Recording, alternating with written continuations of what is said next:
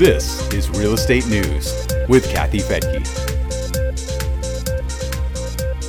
In this Real Estate News Brief for the week ending May 23rd of 2020, we have a new start to the economy, builder confidence, and markets where home prices are rising.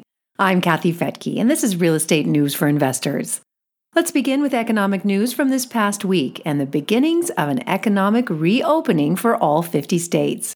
Although reopening guidelines are different from state to state, many are lifting restrictions on recreational activities for Memorial Weekend, with the appropriate social safety measures in place.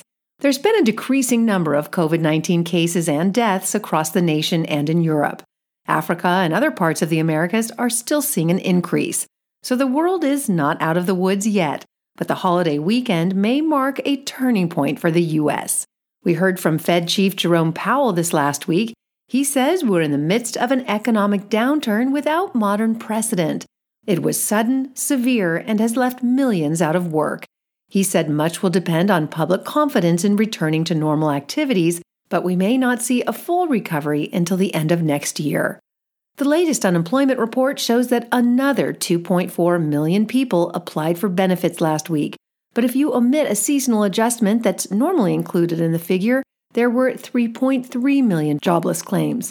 Throughout the pandemic, a total of 35 million people have applied for benefits, but currently, about 22 million are receiving them.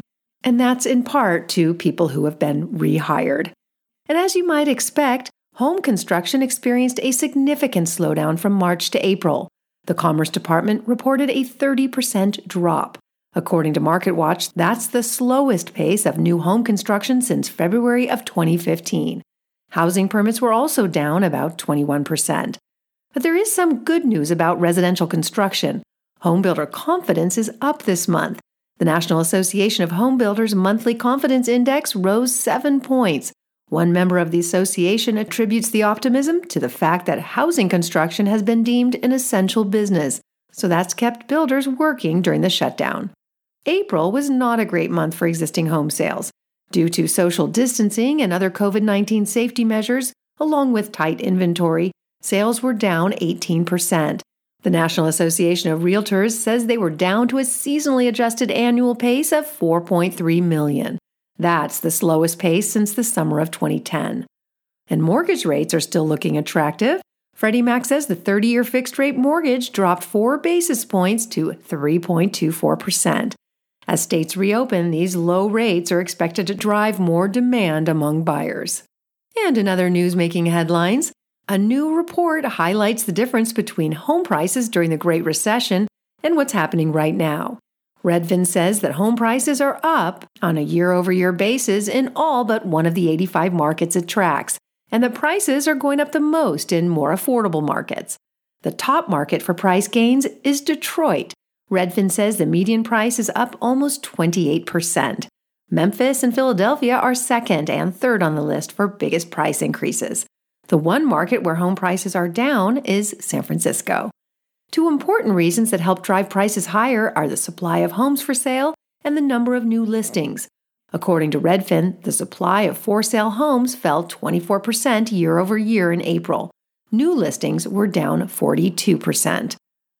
A moratorium on evictions and foreclosures for mortgages backed by Fannie Mae and Freddie Mac has been extended until at least June 30th. It was supposed to expire last week on May 17th, but the nation is only just beginning to reopen the economy, and millions of people are still out of work. The director of the Federal Housing Finance Agency, Mark Calabria, said no one should be forced from their home in the middle of this national health emergency. Meanwhile, the moratorium has brought the national foreclosure rate to the lowest on record. Adam Data Solutions says that foreclosures were down 75% in April, compared to a year earlier. Fannie and Freddie back about 70% of all home loans. And there's a warning out there for landlords about application fraud among rental applicants.